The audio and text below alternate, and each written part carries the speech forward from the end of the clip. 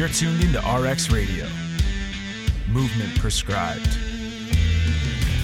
Brought to you by Prescript.com. A personalized approach to keeping you healthy and making your best even better. Your hosts, Dr. Jordan Shallow and Dr. Jordan Ginta.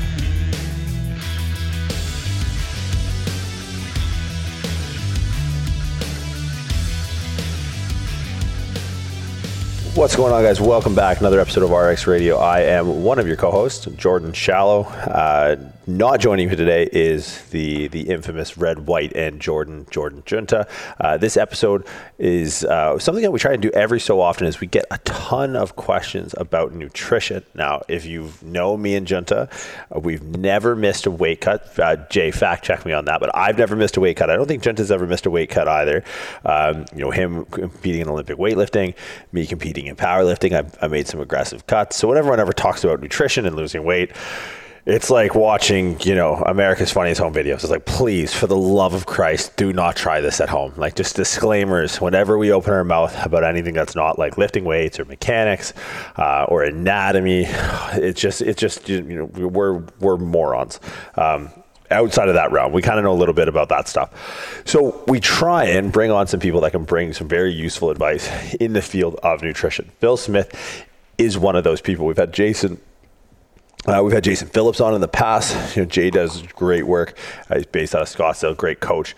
Phil's a different breed, man. Phil Smith, I've known for a handful of years. He's a coach out of Australia. He is one of the largest human beings I have ever seen.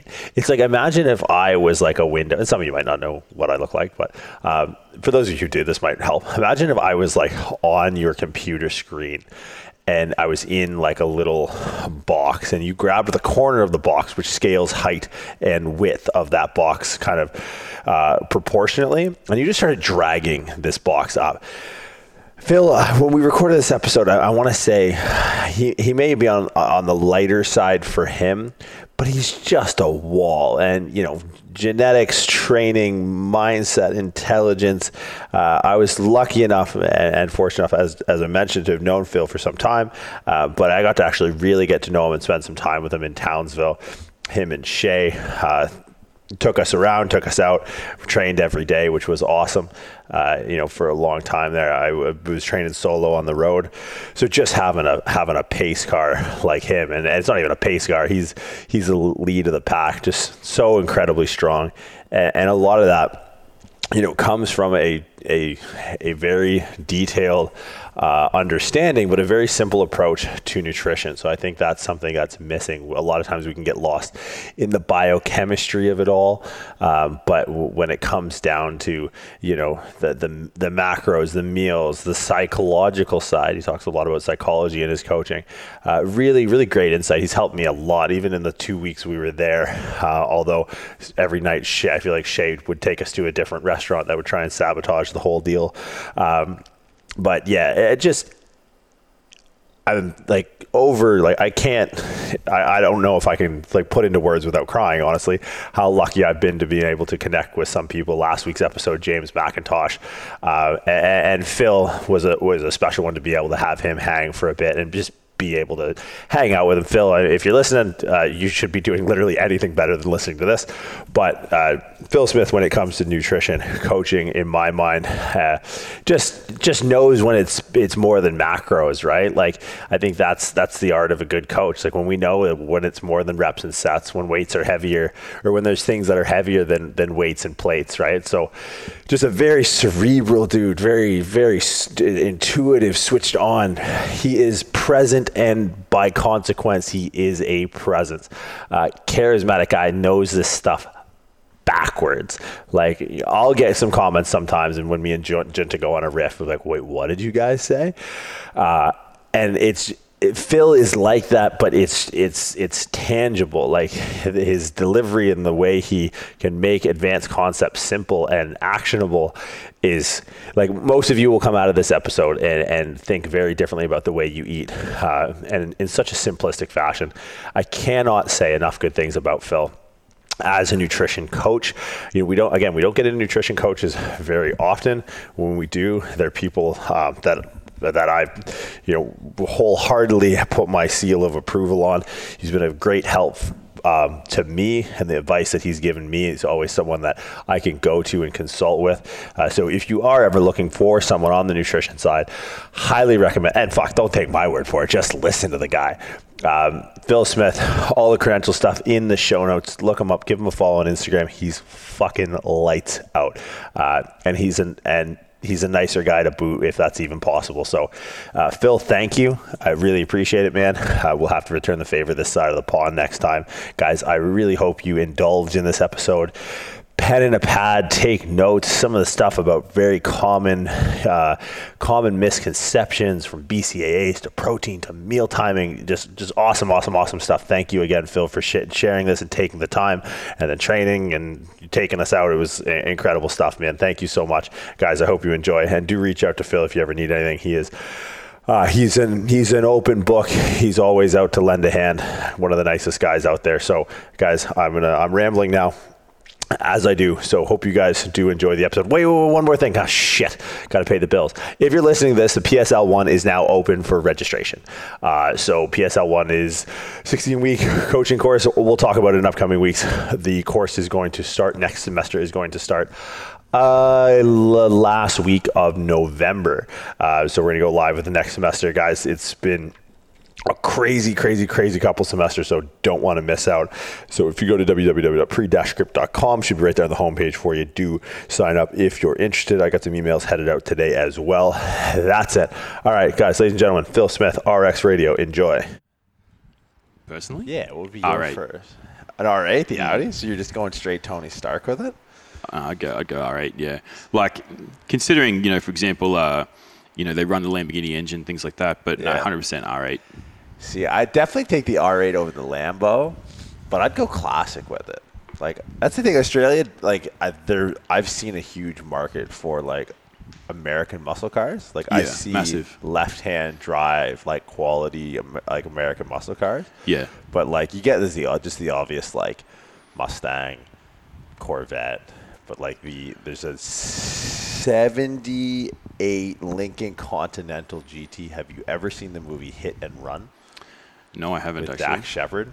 It's basically like if you had to have 4 bodies in the trunk and get away really fast, like that, like a long, almost like a Cadillac Eldorado, like that. Yeah, I think that'd be the go-to. Nothing tells me I got rich really quick like the Lamborghini. I've never really been into Porsches, to be honest, but the 2020 Carrera, I just love the back end of it. But I just think the R8 sort of understated. I think it's like an understated exotic is probably the best way to describe it. Because it is like right on that cusp of like supercar. Yeah, and almost, and I'll use the term affordability for the relative term as opposed to because American it would be like 100 anywhere between 150 to 175,000. Where like a Lambo is like minimum 225. I think they're about 330. Dude, the thing is, you could never fit in a Porsche. That'd be your major issue. So my godfather had a Porsche when I was a kid. Like an 88 version, 89. Oh, yeah? Yeah, so old school. They're collectibles, though. Yeah, it was baby shit brown. Yeah. I can see it. When you say that, I was like, oh, yeah, I know exactly what that is. They're the one car that appreciates in value as a supercar. Yeah. Yeah, like people love I like Seinfeld. Like, I don't know if you're a big like comedy fan or anything. I'm a big Seinfeld fan. But like Seinfeld is like a collector. And obviously like the new stuff. They're still custom made. Like they're still Well, I mean, look at the Rough series. So Rough is a secondary brand that basically have taken the old school Porsche and made it a modern car. So you'd call it what is commonly called a super muscle in where they take the old school Camaros and put basically entirely new running gear all through them. Rough do a similar thing with the Porsche, but they make it very bare bones. No cruise control, no radio, nothing. Yeah. So yeah. What I love about Porsche as a business is they were the first one to mainstream selling less for more, right? Substantially more. Yeah, it's just and like for me the first introduction was watching the Bad Boys movies. Ah, yes. So it was kind of like a dream for me. Like I grew up, my buddy Jake used to watch them like religiously on his birthday. That was his birthday. We did it every year. We got pizza from the tavern. We watched Bad Boys. Bad Boys 2 came out. We watched that. And when I go back for our buddy's wedding, we'll watch Bad Boys 3. And so like one of the first scenes is they're driving through Miami in this Porsche. So I was in Miami staying at my friend Steffi's house, and she's like, didn't want to go to the gym or whatever. She's like, here. She just tossed me the keys to her Porsche. I was like, get the fuck. Oh, I did say this. I'm saying this now and she'll never listen. Like, get the fuck out of here. So I'm like, okay, yeah, sick, sure, no worries. Like, I grew up driving, my dad drove a Pontiac 5000. Like, Pontiac's not even in business anymore. And I'm like going over the bridge from Miami to South Beach, which is like one of the movies one of the scenes in the movie. And I'm like, probably shouldn't have done this. And I didn't tell her I did this, but like I FaceTimed my friend Jake. So I'm like going, I don't know, you sneeze and you're going like fucking 200 miles an hour. And I'm like going over the bridge and it's like, bad boys, bad. I was like, oh fuck, man, I'm so going to get pulled over, but so worth it. Yeah. But I think it's kind of like, I mean, in talking cars, not the worst segue we've ever had in talking about like performance and nutrition and eating for performance rather than eating necessarily for aesthetics. Cause like I always get lost with, when I stand on the outside and I look in at like nutrition debates, which have been like kind of the thing, like it's almost like religion debates. I'm watching like, here's radical Islam and, you know, radical Christian, whatever, go debate. It's like, here's keto, here's IIFYM. Yeah. Discuss. I 100% agree with you. So nutrition is very, very diversified in thought process. And I suppose you mentioned keto and things like that. You mentioned, you know, obviously the other one would be something like paleo, for example. Clean eaters versus, you know, flexible dieting, they call it now, versus like what they used to call was the if it fits your macros type mentality. And I suppose like everything, the truth lies somewhere in the middle. You know, it all depends on the application. So the phrase that I like to use is there's no good or bad food. There's situationally appropriate and situationally inappropriate foods. So the really example I'll use is we think about something like a lean piece of steak and some potatoes. Ideally, great set of food, right? So you got high protein, good starches, and you got some greens on the side. Fantastic. Having that 20 minutes before you work out, situationally inappropriate. Yet after a workout, probably more appropriate. Similarly, lolly snakes prior to the fact. You know, pure glucose, situationally inappropriate any other time of the day.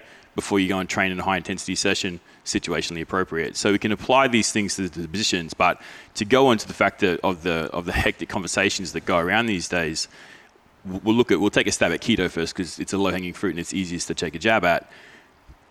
The metabolic adaptations just don't occur. So, you know, you get people who say, oh, what about fat adapted? And if we talk about endurance sports for a brief period of time, there's a guy named Zach Bitter. Zach Bitter is an ultra marathon runner. He, you know, runs 100-mile plus races, and he's the poster child for high-fat style diets. And they'll say, oh, but what about Zach Bitter? What about he wins? He broke records and things like that. Well, first off, the record he broke was inside. It was inside a control condition. Secondly, while his performance is very impressive, he also starts to load carbohydrates 4 weeks before the event.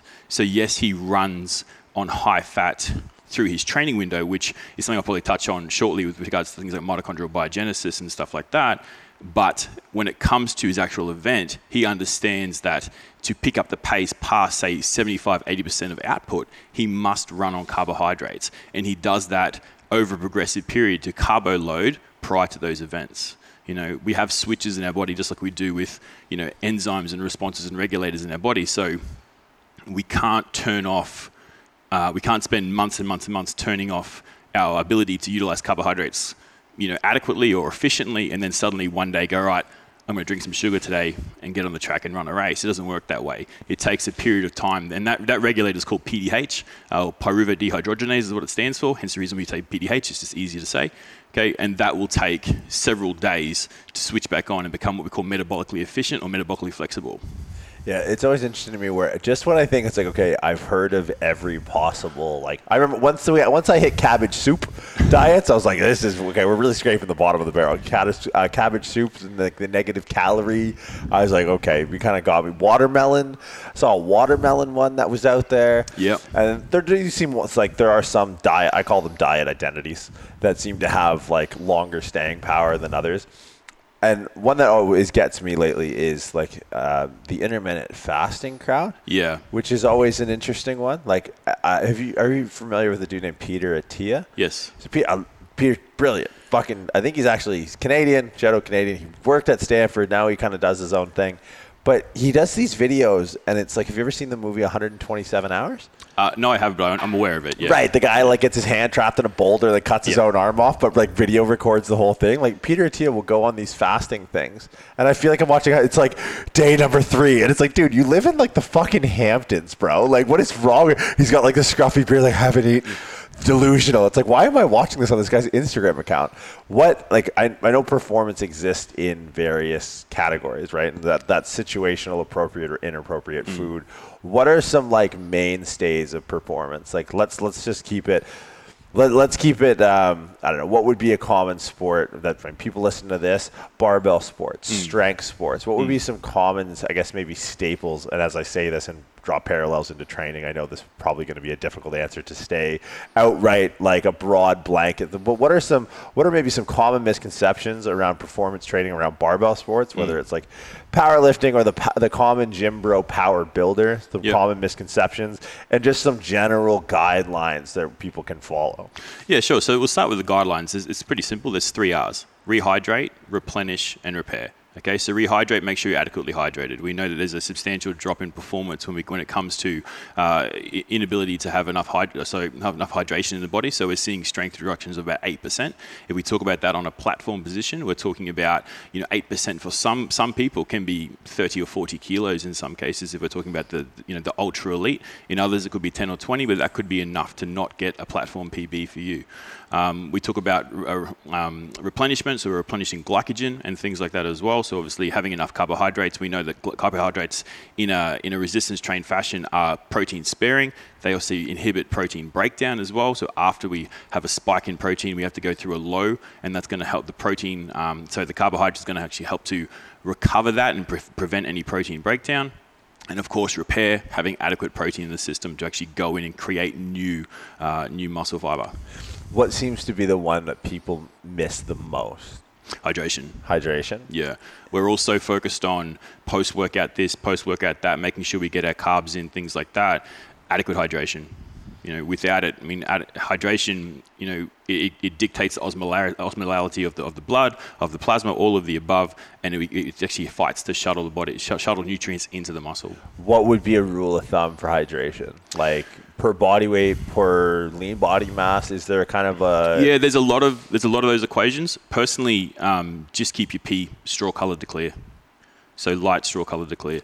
Like, let's not overcomplicate it. If you're talking about an event which is drawn out, so for example, it could be something simple like a CrossFit weekend tournament, or if you're going to, let's say, a sporting tournament like a rugby tournament over the course of a weekend. Yeah, there's more introduction of different strategies, but just for the average person, just keep your pee clear as possible. And outside of that, as far as things could, like outside of hydration, what are some staples, I think, around training? I feel like the pre, post, and intra-workout, when a lot of times meatheads really start to embark on like, all right, I'm going to start to take my training a little bit more seriously. These are the 3 meals that kind of get addressed first. The pre-workout meal, the post-workout meal, and then intra-workout nutrition. So I suppose we'll talk about ideal. I know you dislike the term optimal, but let's look at the term ideal. So I like myself and also my athletes to have 2 meals in before they train, and that's going to help because obviously through the night, from the previous night, we're going to start to deplete liver glycogen and things like that. So we need to make sure we've got adequate carbohydrates over the course of several hours prior to training. Adequate protein, so we want to have a good high protein breakfast around that sort of 30 to 40 grams of protein. There is argument there to say that most of the research sits around 25 grams, but if we're talking about the average strength athlete, they're usually over 75 kilos, which is what most of the studies are done on. So let's get a bit of surplus in there as well. Have that 2 to 3 times, and just create multiple protein spikes, and then from there, pre-workout, simple, fast carbohydrates. So as before, not saying go and get some jelly snakes or some lolly snakes, but something that's going to be quick and easy to digest. So we want, moderate to low fiber, ideally on the lower end, and then, some simple carbohydrates. So what of like common bodybuilding, like sort of folklore around pre-workout nutrition? Like what holds up and what falls flat? Like what is the most common thing that when a barbell athlete or a body composition or like an aesthetic sport athlete comes to you, what do you find yourself just like hitting your head against the wall going, what the fuck? Like why is this still around? Well, there's a few things to counter that, actually. There's a few things which have sort of have over the course of the evidence-based practice group of people who are just purely what does the research say, there's been a kick in the back of the teeth, to be honest, to reverse that fact. So we now know that, I'm sure you've heard about the number of meals per day is irrelevant, okay? Well, there's actually evidence now to say that that's not the case. There's evidence to say that more frequent meals not so much makes you leaner, but it does help to prevent regain. So regain of fat mass. We know that hitting protein multiple times through the day, so in smaller, more controlled bolus doses over the course of several hours, is actually shown to promote higher protein synthesis throughout the day. So to sort of go against what you just asked, it's actually things that we're seeing that we once thought, well, that's bullshit, that's bro science, is now coming back and saying, hang on a minute, there's some evidence here. Not saying it's clear and concise just yet, but there's definitely some evidence coming back to say that these things are actually important. What I love about that is there's such a redemptive quality to that. There's such like a me with 7 Tupperware containers that goes, take that, fuck it. Well, because too, and I think that's what I think a lot of people get wrong in the training space, which I can imagine is more frustrating in the nutrition space, is the understanding of evidence and like kind of the capstones or pillars of evidence, not just being empirical research. I feel like because there is such, I don't know, you call it biodiversity or presence of hormones, or, it's easier for me, I think, to standardize training principles that cross apply. Like, yeah, Asians have narrower hip sockets or shallower hip sockets, and like Scottish people probably don't, but it's probably not that big of a difference, right? Whereas like across the board, I feel like from a metabolism standpoint, there's so many variants that stack up and add up and multiply over time that for you to give a broad blanket statement around any sort of anything to do with nutrition specifically would just be, might be one person that this specific model works for. That's right. And, it comes back to the N=1 situation, doesn't it? But let's look at one that's that pretty much any strength athlete worth their weight would be utilizing. That's creatine. Okay, so we know that you got creatine. Got it over there. Fantastic. Don't leave home without it. So here's where it gets sort of a bit convoluted in the sense that we know that creatine does not cause kidney damage. That's pretty well regarded, correct? But we do know that long, high volume intake over period of time, so over extended chronic use, we're actually seeing a downregulation in the receptors for the creatine. So should we cycle on and off creatine? Maybe there is evidence to say that we should, but for a different reason as to why we once thought. Okay, so it's one of those things where observation precedes research. So is creatine bad for us? No, we know that, but we now know that there's probably evidence to suggest that if you're taking ridiculous amounts of creatine, so say in surplus of 10 grams per day, which we should be taking sort of 3 to 5 is where that window lies. 10 grams, you're most likely going to look at down-regulating your creatine receptors, and maybe a short window of time of washout period will actually help you long-term if the case. Or alternatively, don't be a dick and just reduce your dose. It's got to be, well, you're not going to get me to do that with anything. So nice try. not fucking today, not ever. I guess that must be like probably the single most frustrating topic to field when you work as, like in nutrition coaching and nutrition consulting, especially for performance, is the supplementation side. Absolutely. Right? Because that to me is, when I get, because it's frustrating. Supplementations are frustrating for me on the training side. Like I'll have someone come to me for specific training goals, and one of the first questions out of their mouth is supplements. And that's everything from creatine to tribulus to frickin' tren and suspension. You're just like, fuck, dude. Like, we haven't even talked reps and sets yet, man. And we're already, but like, it's probably magnified tenfold, the level of inquisition that you're going to reach when you are talking about nutrition intervention, right? Yeah. I guess when we talked creatine, works. It's been around for 20, 30, 40 fucking years. Yeah. Where are the first, like, what are the no-goes from a nutrition standpoint? And then what are the ones that, okay, like, if we're talking sports performance. Yes. And I think this is where we can draw the line, because I think there's nutrition for weight loss. Yes. There's nutrition for fat loss. Yes. And then there's nutrition for performance. And those three things to me, I think are, and I haven't done any of them well. Weight gain I could do pretty well. But those three things are going to have a varied approach when it comes to how we balance in flux nutrition as far as like consuming whole foods, and then how we start to utilize supplements. What are like from purely sports performance?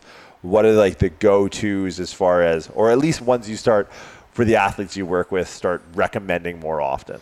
Well, straight away, just to repeat what we just talked about, creatine is one of them. So whether it be, for example, muscle contractile properties, for example, we're seeing sort of between 5 and 15% muscle contractile properties when it comes to creatine. Even for, I know something that you talked about recently was repeated sprintability. We're seeing up to a 5% increase in that. Once again, if you're talking about elite athletes, that's important. That 5% is crossing the line first or fourth. So that matters as well. Carbohydrates, and I'll classify what I mean by that is carbohydrates in supplementation form. So for example, in the form of liquids. So, there is each person is individual. So we talked before about the N=1 position, but the reality is that once you hit a certain peak of carbohydrate, you have to look at faster carbs. You have to look at quick delivery of a carbohydrate system to the person. So supplementation of carbohydrates along with whole food properties or whole food examples is the best way forward. So I personally like a blend between glucose and fructose, but you can get things like heavy molecular weight glucose products, for example. Cyclic dextrin will probably be the most common one. And the reason why people use that is because it clears the gastric emptying channel very quickly, so it's out of the stomach into the intestinal cavity very quickly. It has a low ability to cause gastrointestinal discomfort as well. That's another one as well. But obviously caffeine is up there as well. Caffeine for sports performance. Now that's a bit of a funny one as well, because how much is enough? How much is too much? Right?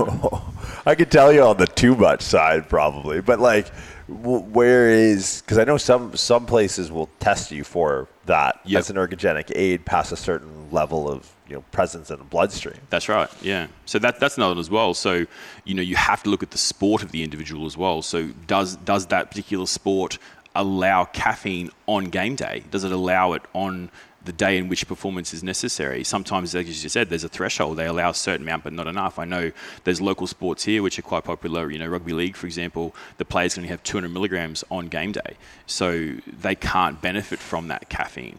But look, to answer your question, how much is too much? How much is not enough? And that's where it varies. When the first sort of ideas came out, they were talking about 9 milligrams per kilo of body weight. Now, if you run the maths on yourself at 114 kilos, that's a gram of caffeine. That's a ridiculous amount. Done it. Don't recommend it. Don't recommend it. I've been there myself, and I'm a couple of kilos heavier than you. So how do you buy that much caffeine to caffeinate you a gram at a time? Bulk supplements just to fucking get one dose. Unfortunately, I worked in supplements for a very long time, and they used to send me let's call them experimental supplements, and there were a couple with 500 plus grams of caffeine, and of course we did what every idiot young kid does, and we double dosed. Yeah. But look, to go back in the polar of that is we're now seeing ergogenic benefits as low as 3 milligrams per kilo of body weight. So to answer your question, it falls somewhere in the middle. I know personally I get the best result at about 4, only because I'm too scared to go higher for any extended period of time. So, yeah. So with caffeine, we kind of covered a little bit like pre-workout nutrition, a little bit peri-workout nutrition. Mm-hmm. I want to move post and further on now into sleep, like pre-bed, as like I now sort of switch my focus to kind of those two capstone meals, as like we were chatting the other day about like kind of breakfast and I think breakfast and before bed for me are probably like my most important now. Yeah.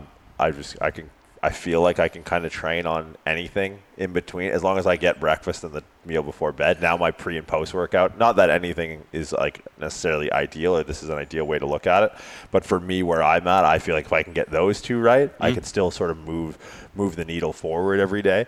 So post workout and pre-bed, what's the thought process for like a strength athlete, power builder, someone who's trying to put on some size, put on some strength? Sure. So we'll take the strength athlete as a primary principle. That person is probably only training once a day.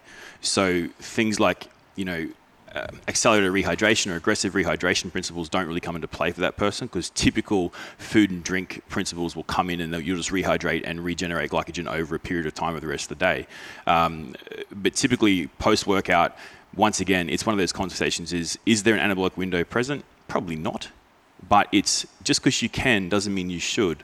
It's why not get it as fast as possible? Why not maximize that 1 or 2% additional growth factor that's happening post-workout? We have to remember that training in its own right is anabolic. Okay, if we can pair that with an additional anabolic response of protein and then mediate any protein breakdown with carbohydrates, why aren't we doing that?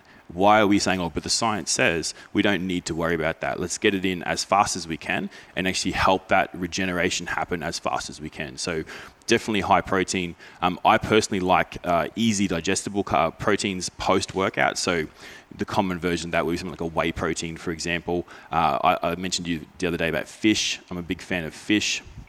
A simple white fish or a non-fatty fish is going to break down and process very quickly as well. Excuse me, along with a simple white rice is a really easy way to do it. I use a lot of bagels, believe it or not, with my athletes. A couple of reasons why: they're low residue, meaning low fiber. They process very, very quickly, and they taste good.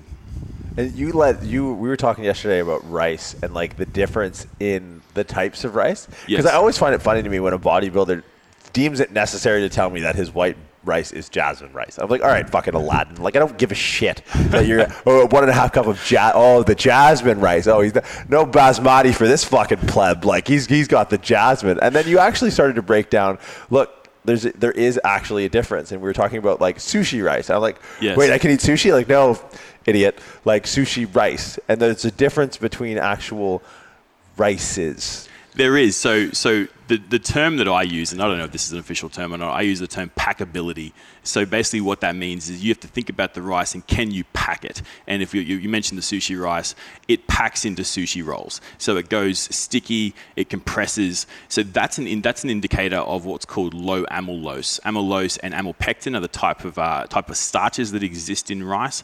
A product with low amylose becomes packable and you can compress it, and that means it's going to digest very quickly. And without getting too technical with it, it's the way the starch molecules are lined up. It can just cleave those starch molecules off very, very easily. Amylpectin is much more tightly packed in a helical bound, so it has to unwind the helical bind first and then cleave it off after the fact. So that would be something along the lines of a Borio rice in risotto, for example. Basmati rice has a bit more amylpectin in it as well. So what it translates to in the practical sense, because let's face it, we're trying to be practical here, is digestibility, how fast it gets into our system, how fast that recovery occurs. So I mentioned before about CrossFit tournaments. I do a lot with CrossFit athletes. I use sushi rice quite a lot with those guys and girls. Just because it's still food, but more to the simpler side without being liquid. That's right. You don't got to reach for like the branched chain cyclic dextrin that's going to cost you fucking $80 a kilo. You can go and just, rather than putting your hand on one container of rice, you literally just go to the next container of rice over, and one says jasmine, one says sushi, and Bob's your uncle, and you're off to the races. It cooks the same. It's no biggie, and it's also satiating as well. If I opted, for example, a handful of jelly beans, there's a good chance that athlete may, if they've got an hour or two prior before their next event, they might then reach out for something which I haven't prescribed, and that could cause GI discomfort when on the floor. And if you've done anything with sporting athletes or, for example, endurance athletes, you'll know that can end really badly. You know, it can end up in a toilet upset. You know, there's been many of videos of marathon runners shitting themselves on the course and all sorts of stuff. Yeah, I think too, like understanding when things are going to go wrong. Like people always ask me, like, "Oh, my parents want to drink BCAAs." It's like, well, if your dad's going to reach for some BCAA powder rather than like a Coke, then like fucking rock on, man. Like BCAAs, so take that trade all day, right? That's not going to lead down some inevitable diabetes run, because I think there's a psychological component to nutrition that a lot of people don't take into consideration. Like a lot of people want to take science that tell you the way the heavens go and tell you how to go to heaven. Right? To kind of go with that Galileo sort of Pope analogy of science versus religion. But now where facts don't matter, science is the new religion. So we can just fucking make shit up. It's like, whose line is it anyways? Yes, I mean, BCAAs is a fantastic conversation because there's a real fun conversation which I believe Jim Stepani started back in the early 2000s. Oh boy! About branched amino acids stimulate muscle. Have you seen him lately? No, I haven't. He looks like a tattooed dick. He literally looks like if you were to tattoo a penis. Sorry. So I have no qualms with him, but it does seem, though, from a training standpoint, he's overstepped, and I've had to go in a few times and been like, okay, this guy, no, what he's saying about training is wrong. Sure. I can only imagine that what he says about nutrition might maybe miss the boat a few times. Yes, I mean, he did some studies that were funded by Scivation in the early 2000s, 2008, 2009, I believe they were, and they suggested that branched amino acids stimulate muscle protein synthesis, and they're not lying. They do. The problem with that is when we talk about the peaks and trough of the protein breakdown, we have to have a peak, we have to have a trough. We know that leucine is pretty much the only stimulator of MPS and of that anabolic response in the nutrition world, I should clarify on that. But once you run out of leucine, you require the additional EAAs, the additional essential amino acids, the other 6, to then continue that process. So I suppose the simple way of saying it is you're sending workers to a job site with no bricks to build the house with.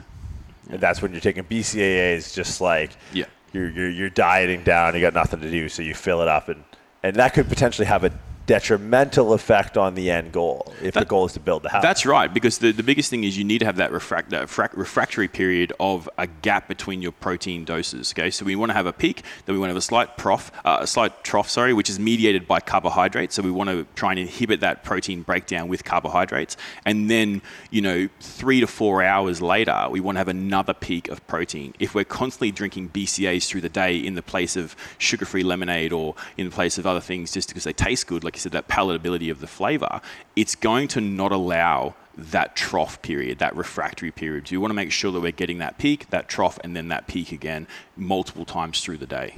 And it's kind of speaking cyclical now and moving in kind of into pre-bed nutrition. Sure. Because, I mean, in what little I sort of need to concern myself with hormones and peaks and like cortisol and growth hormone and things like that, that's, to me, it's like, all right, this is sort of like, this will set the stage. I used to think like breakfast would set the stage. Well, I used to think pre-workout really set the stage for the whole thing. Then I got a little bit smarter and then like, all right, it's probably maybe what I eat in the morning. And then I was like a big meat and nuts guy.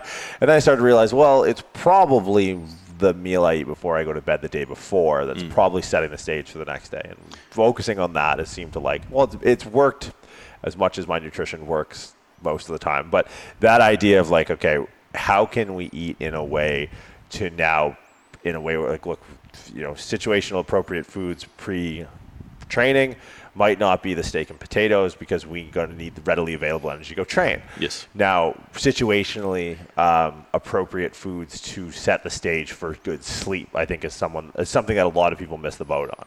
Yeah, that's right. So once again, with regards to the protein, you want to have a good solid dose of protein. So personally, I once again, in an ideal situation, I would like to break up my nighttime meal into 2 meals. The first would be a heavy protein, heavy carb, so high carb, high protein. So once again, looking at that sort of somewhere between 25 and 40 grams of protein for that meal.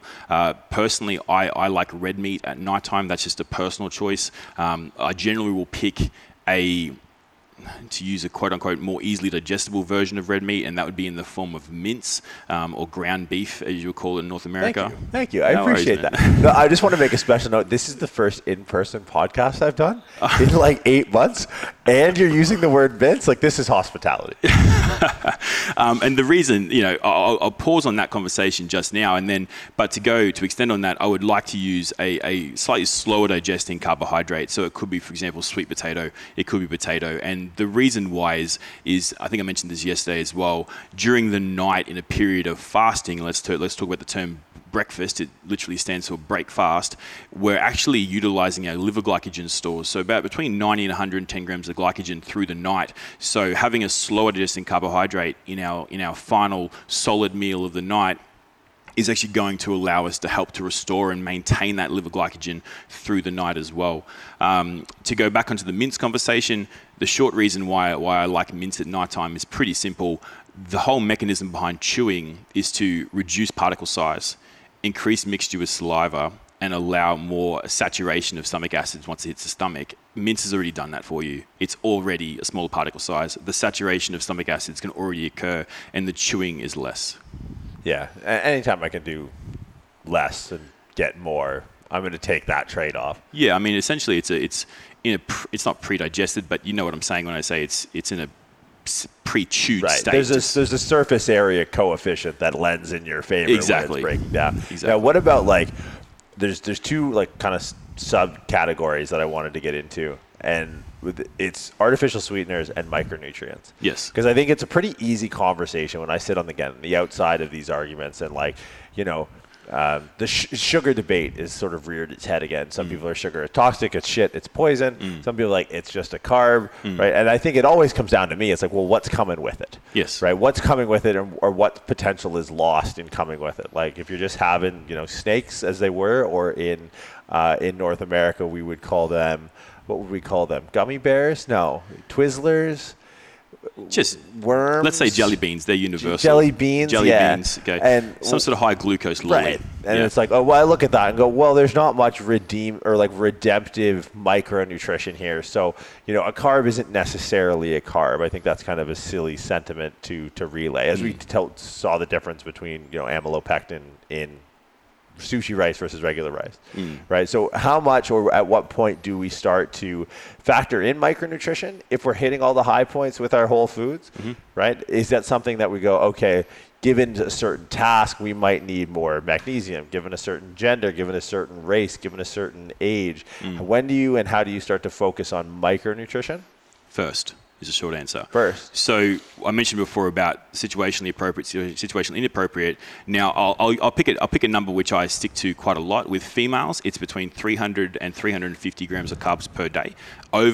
Over somewhere in that range, I'll start to phase away from nutrient-rich, so micronutrient-rich style carbohydrates. So things like, for example, whole grains, potatoes, rices, things like that. And that's when I'll start to introduce the faster, more glucose-centric, lower micronutrient-based carbohydrate sources, i.e. jelly beans, or whatever the case we might be using at the situation. With men, it's typically 400 to 450. Generally, men can just tolerate more food, and men can just eat more. To be honest, they're bigger physically.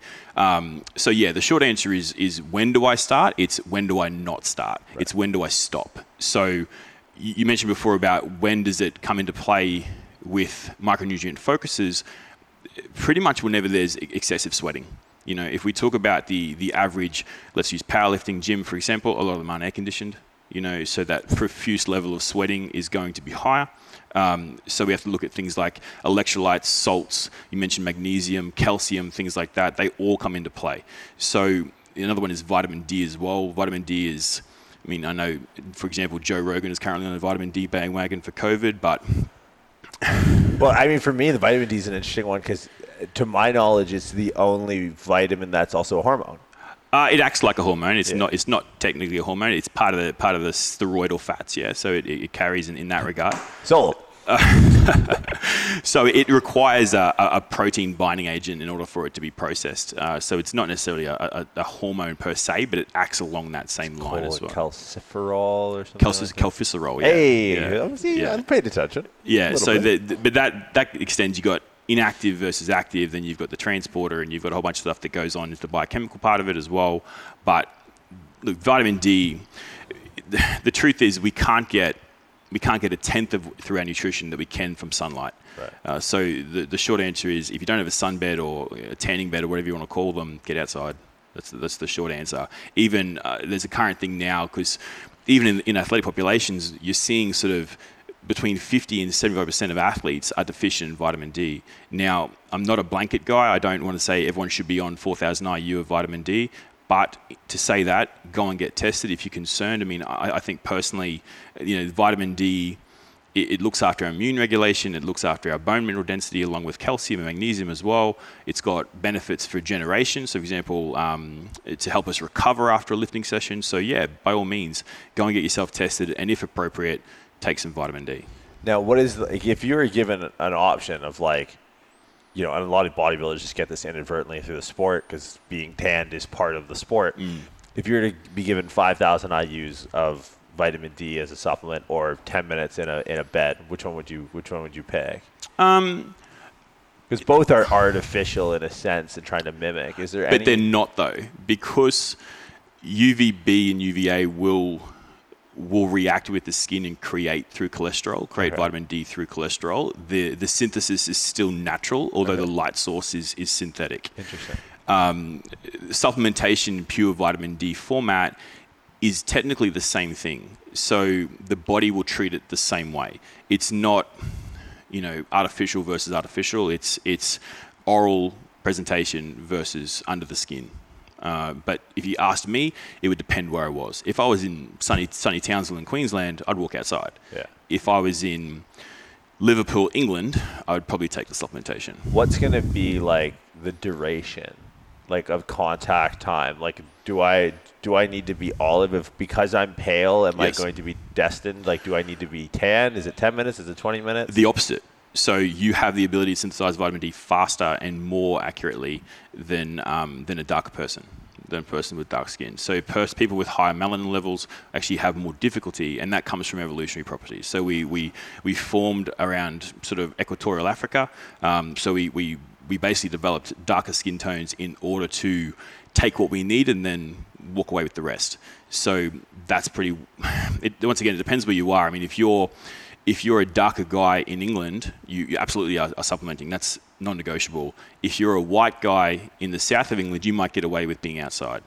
If you're in Queensland, in Australia, just go outside. Interesting. I never would have considered like the evolutionary biology factor of like, look, you've evolved clearly to be more efficient to utilize vitamin D in the sun. That's why your skin is the color it is. Yep. Now you're in an environment, somewhere in not so sunny England, you are going to be at a detriment because your body almost doesn't fight against, but blocks and again takes what it needs. Yeah, and you're likely not getting it. Even the angle of the sun. So if you're way up in the northern hemisphere, just the sheer exposure and angle to the sun relative to where you are in the world affects how you synthesize vitamin D via the skin.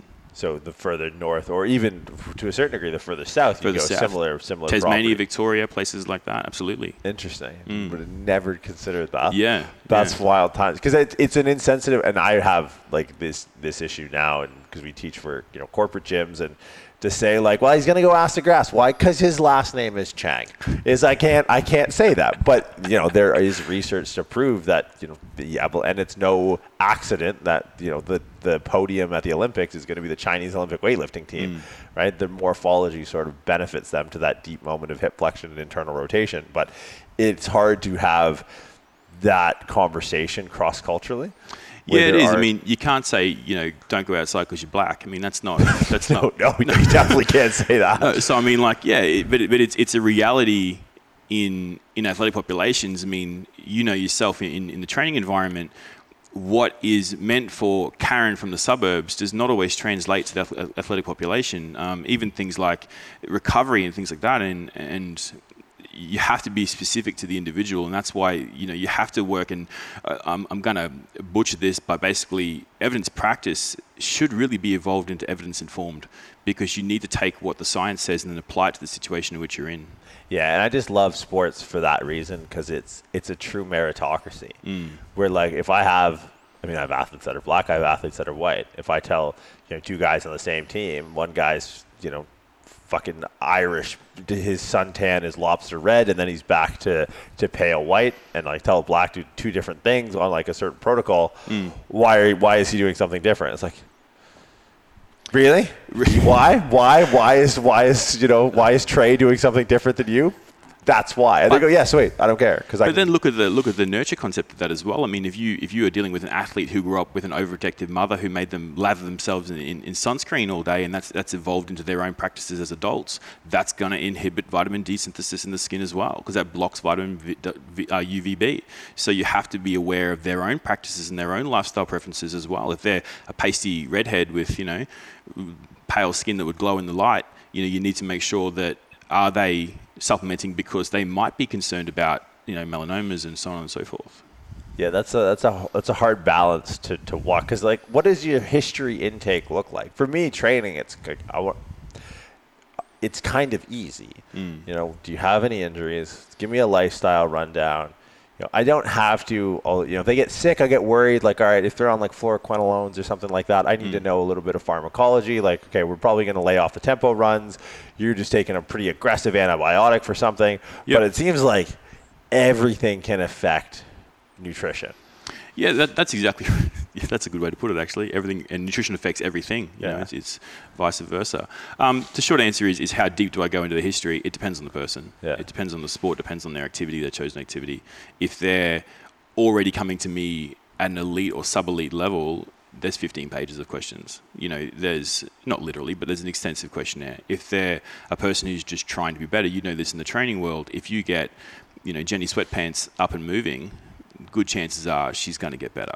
If you're starting with such a low base, there's going to be relative improvements from a very low baseline. Yeah, turn over the big rocks first kind of thing. What has been some cases of like something's gone missed because you start to see it when results don't add up, right? Mm-hmm. Like, and when your clients are like, they start their check-in photos when they clearly have some loose change in their pocket, so it gives them like a 600-700 gram head start on the process. Hey, woke up tomorrow and like I'm fucking half a kilo lighter. Yeah. But some cases where like, whether it's I've seen this with physique athletes, like exposure to like plastics. Like I've seen some guys in like the final stage of a prep going like, what the fuck's going on here? And as I'm looking at them on FaceTime, they're sitting down with the microwaved, meal prep service thing that they steaming fucking hot. It's like, tell me you're not eating. Yeah, whole prep, bro. I got a sponsor. Use my promo code. Fucking 15% off, bro. Come on. Help a brother out. And it's like, you've been eating all your meals out of microwave plastic containers for the last 16 weeks. Yeah, you pull that exposure and then you start to see the response that you're looking for. Yeah. The plastic one's a funny one. I generally think if that's the biggest concern, you're creaming at home. Like you got nothing to worry about. But yeah, look, it's one of those things where can you versus should you? Like, can you eat a plastic? Yeah. Should you? Probably not. There's probably some detriment to that as well. But is it something that I drum home with most people? No, I don't. I mention it. Hey, if you can put it on a plate, fantastic. But it really is. It's not even 1%. It's 0.5% of a 0.5%. So that's 1/4%, by the way, just to do the math. The math thing. Yeah. I wouldn't have done it. So I mean, like it's a very, very low concern on my part. I mean, if you're looking after physique athletes, it probably amplifies a little bit because your body doesn't really want to be sub 3% body fat. But in a performance athlete, it's not a huge concern. I mean, then you got to look at things like composition of sweat and all that sort of stuff as well. For me, it's if we're talking about a weight restricted athlete, for example, a power lifter, a weight lifter, a fighter, for example, where they've got to compete at a certain weight. The big one is if they veer off. I use a program which tracks their intake and it's on their phone, it's an app. I can look at it from the back end and say, all right, you ate X, Y, Z for the day. If I start to notice there are days which clearly the full journal hasn't been completed or there's days missing, it's not always the case, but a lot of the case is that, but I veered off, therefore I didn't want to list it. Well, no, because you still ate it. Like you still overconsumed 1,000 calories, therefore I still have to make adjustments. If I didn't make those adjustments, I didn't realize that and I just assumed whoever continued to eat their plan and at the end of the week they've gained or lost weight at some ridiculous ratio, I might make adjustments to their plan based on what their results have been, not knowing that they had KFC 3 times that week. So it's important that we record everything and that's part of the first phase that I do with my athletes is just habitual formation. So behavior change is the big one. Yeah, there's one more thing I want to get into before we actually double back because I want to talk about like something you said in the gym that I think is people don't like to hear it, but anyone who knows it to be the truth, which is like performance isn't health, right? And I think it's like to anyone who's looking to be the best in the world will likely tell you, the day of the competition or whatever, they're not. I don't want to say they're obviously at their best because they're looking to perform, but we could pull blood labs, we could do MRIs of joints and things like that. They're probably not in the best shape. For general against a standard of like this is what normal looks like. It's like, well, this is the whole point. is we're not trying to show you what normal looks like. We're trying to show you what the best looks like. Yes, that's right. So before we get into that, I want to talk about, actually, as I suck this thing back, artificial sweeteners. Yes. And what's the go? Like, because I've operated where it's like I've Google searched one thing. I saw some guy, Jim Sapani looks like a tattooed dick. I listened to him for 2 minutes. I can't listen to this guy anymore. So I'm just cracking one of these. What is the go with artificial sweeteners? So to be honest, there's evidence to suggest that some of them do alter gut microbiome. The problem is we don't really know that much about gut microbiome, and there's a lot of people claiming things about the gut, which is exactly that. It's a claim. They don't know enough about it, and to be honest, to use a phrase that Luke Tulloch actually said, it changes or has the potential to change the gut microbiome, but is that change good or bad? We don't know. So I mean, that's a really important factor to come into play. As for artificial insulin spiking and all that sort of garbage, it's exactly that. It's rubbish. It doesn't do anything to your insulin at all in the slightest. Otherwise, we would all be falling over, going hypo, left, right, and center. It doesn't work. I believe there's some crazy amount. If we look at the really baddie, the one that gets demonized a lot is aspartame. Aspartame at doses which are going to cause harm to the individual, it's something ridiculous like 96 cans a day for 10 years. It's something ridiculous like that before you see any change in health. You'd go like hyponatremic just from drinking so much fluid that would likely get you before the accumulation. Exactly right. Now, things like, because this will get marketed, this product here, and they don't sponsor the podcast, so I'm not going to shout them out. But if they're interested, give me an email.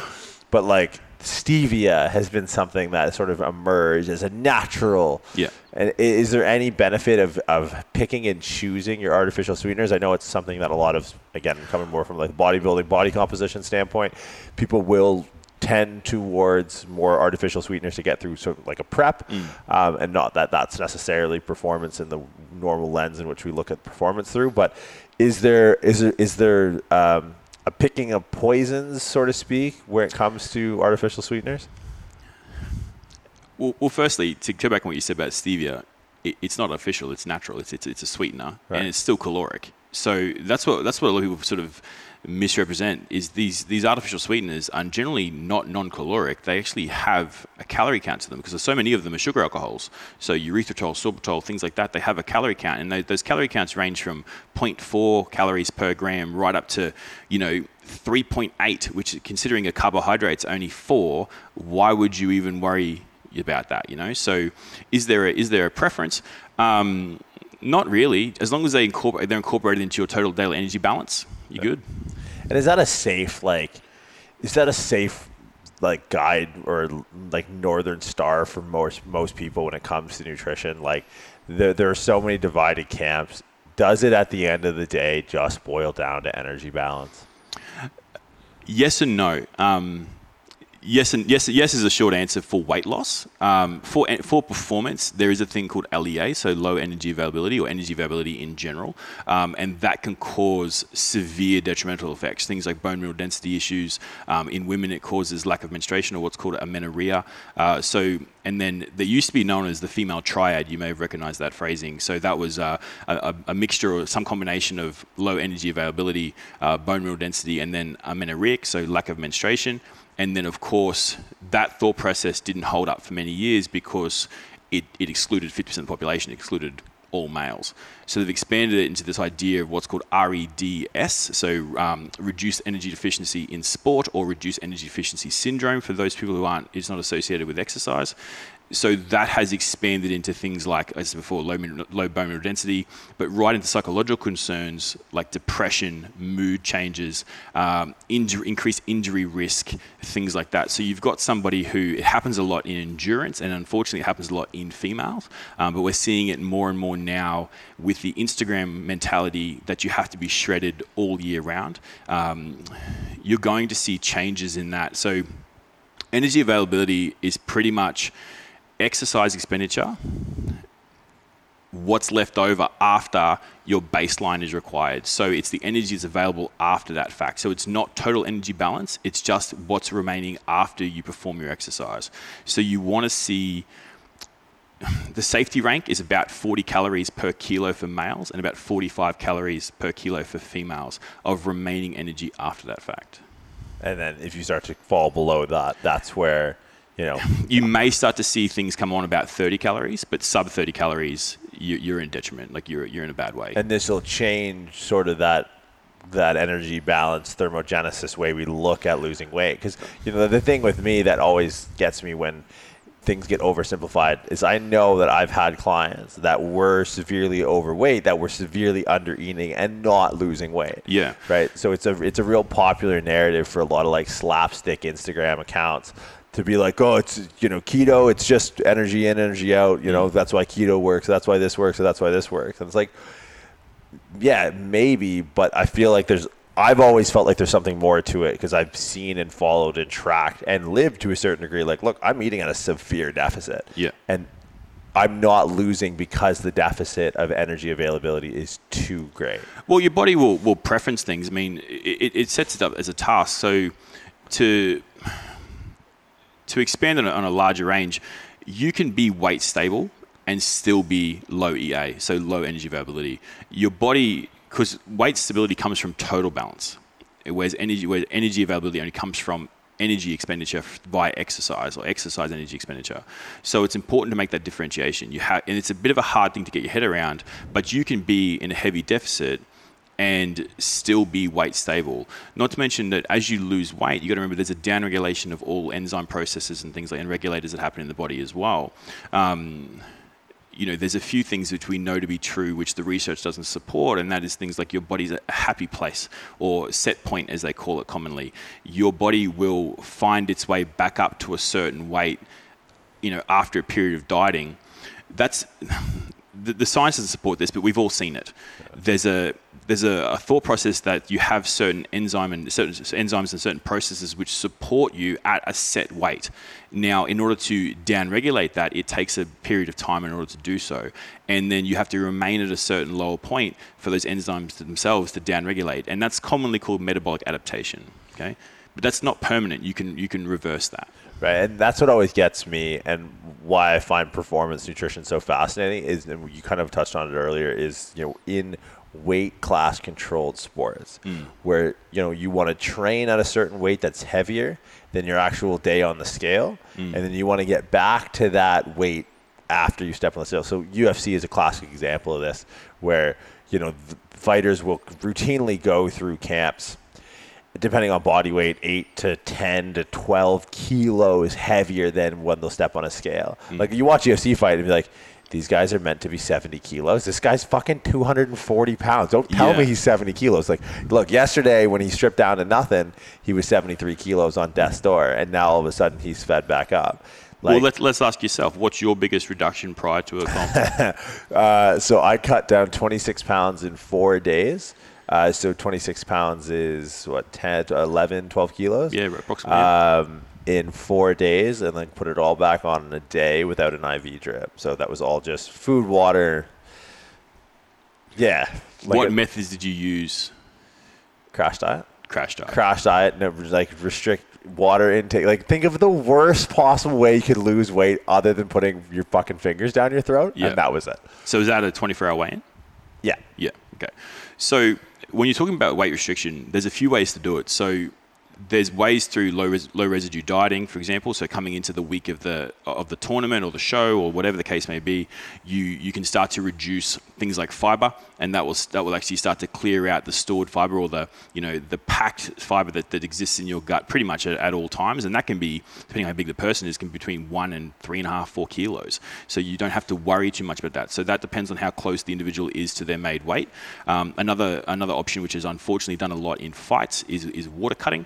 You have to then look at what is the rehydration period after that fact as well. So Ollie lifting, so Olympic lifting, they often have a 2-hour weigh-in. I know you've done Pro Raw, 2-hour weigh-in, whereas most regional, state, and national shows allow for a 24-hour weigh-in.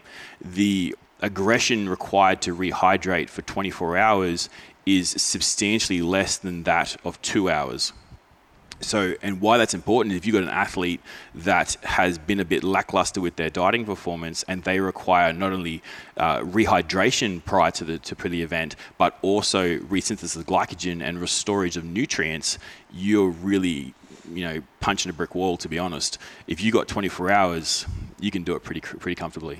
And the thing that I found interesting is rehydration with combat sports, and I saw this in powerlifting, is like, yeah, you can hop on a scale the next day and see that, hey, look at me, I beat the system, I won the game, I'm fucking 13 kilos heavier just by eating food.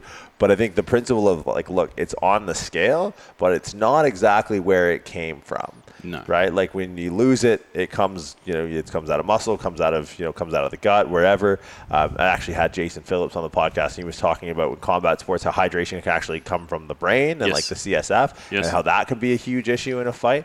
Getting your cage rattled around with like kind of a fish in an empty fishbowl sort of thing. Yeah, that's right. I mean, there's only one path in and out of the brain, isn't there? So you've got to be aware of that. I mean, cognitive function also declines massively when dehydrated. You're seeing a physical detriment in performance as low as 2%, even 1.5 to 2% dehydration levels of total body weight. But then you have to expand on that and say, listen, it's not just the individual's dehydration levels, but also the environment which they're in. Once again, if it's a power lifter or even an ollie lifter and they're competing in a tin shed that's with a large crowd and it's 33 degrees, well, they can be impaired by up to 12 to 18% in that same environment. Whereas if it was 10 degrees in Canada, I'm talking Celsius, by the way, in Canada, you're probably going to find it's more like 5 to 8%. So it's quite substantial change. Well, I think too, at the end of the day, like, yeah, we can talk about performance not being health, but when we start to enter into the conversation around combat sports, like, the longevity of your sport is going to be dictated. Like, it's one thing to not be, I would say I'm not cognitively functioning when I'm lifting anyways. Like, I kind of go cross-eyed and a little bit slow. Like, I'm pretty slow. Like, I just, especially after a weight cut and a recomp. But it's another thing to be cognitively deficient. Like, I'll use a wrestling example because that was something that I grew up exposed to. Our high school wrestling team was, like, at a national level, very competitive, and we had a lot of guys end up going to the Olympics for Canada. And that's not something you want to be slow in, right? Like, what are the stakes? Like, wrestling, boxing is another one, like synonymous with like weight cuts and going to the sauna on the spin bike. So you don't want to be slow if the consequence of that, like, I missed a lift, sure, that sucks, and like, there are more meets. But if we look at like now, like chronic traumatic encephalopathy, if you just looked at Muhammad Ali towards the end of his life, and it's just like, holy shit, man. Like, you think, what's in it for Mike Tyson? What's in it for Floyd Mayweather's a bit of a different fighter, but like, what's coming down the pipe? Like, there's some serious ramifications to getting it wrong. Yeah, there is. And I suppose to extend on the idea behind older fighters, obviously, we're seeing the physical form currently of Evander Holyfield, who wants to come back as well. Mike Tyson looks amazing. I think he's 52 years of age, whatever the case may be. Looks quite impressive physically.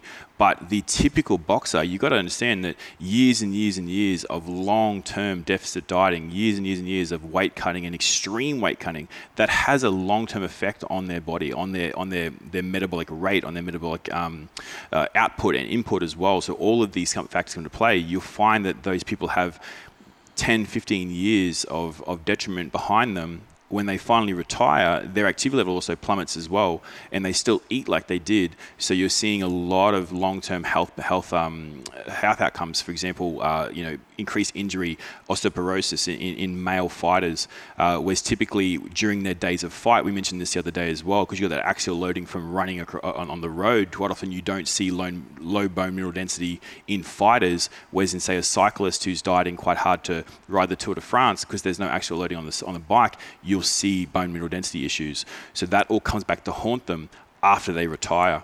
So that's a really important thing to factor as well. But in a current fighter situation, you've got things to think about. Most fights are weighed in the day before. If you're part of the undercard, it can be 18 hours. If you're a main show that often happen quite late at night, it can be 24, can be 30 hours in some cases, So it's important to understand that with the right principles and practices in place, you utilize, for example, high osmolarity-based fluids to try and rehydrate you faster, and then you can start to introduce faster carbohydrates to restore that glycogen stores in order to make the weight. So it's important to understand whenever we change the composition of the fluid we're trying to do to rehydrate, that changes the gastric emptying rate and changes the rehydration process as well. Right, because I think a lot of people miss that electrolyte balance thing. Yes. Right, and that's an issue you run into. Someone goes on a drip, or the first thing they do is start smashing Pedialyte with a ton of sugar in it. It's like, oh man, there's nothing there to kind of, would bind be the right way? You're not trying to... Well, it comes back to a few things. So once again, we talked about palatability before. That's a big factor with rehydration as well. People forget that. If I gave you a fluid of some type that had, sort of 50 millimoles of sodium in it, you're going to know about that. It's going to taste like seawater, more or less. Anything higher than that, we know that 50 is probably going to be the ideal one. Most sports drinks are around that 25 mark, 25 to 30. And the reason why that is because they can add a sweetener to it and it's still palatable, still tastes okay. So you have to get buy-in from the athlete. So you have to do it at a reasonable level, which means you can't just do it in one big gulp. We also know that the more fluid you put into a gut that's been depleted over a period of time, the faster it clears.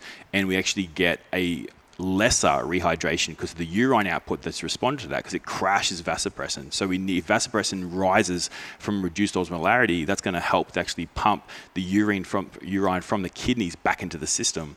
If we crash that too fast, what happens? We just piss it all out. We need to make sure we're retaining some of it. So a slow, more methodical rehydration process is in play. We need to make sure we've got some sodium, some salt in there. So we know that sodium and chloride are both osmotically active. We need to make that occur as well. And then on top of that, you make sure that there's some carbohydrates in there.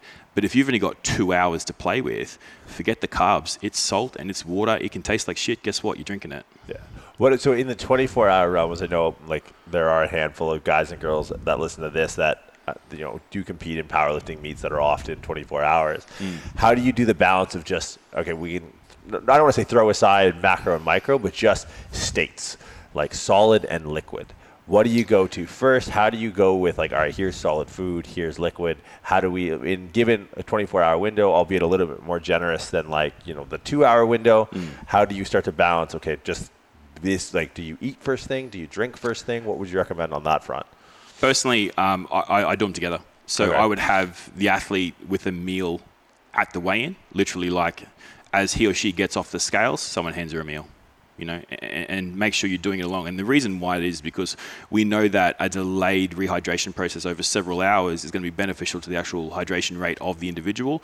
Pairing that with carbohydrates and a protein is going to further benefit that because it slows gastric emptying, it slows that rate of rehydration and keeps vasopressin high, and it comes down nice and gradually as well. You also add salt to that as well, so you don't have to drink salt if you don't want to. If you got 24 hours, you can have your salt on a meal. It doesn't make a difference. Yeah. So you do that over time, and then once again, you're choosing those faster carbs because you've only got, while we do know that in most cases glycogen resynthesis occurs in 24 hours, there are times where it's going to take 36.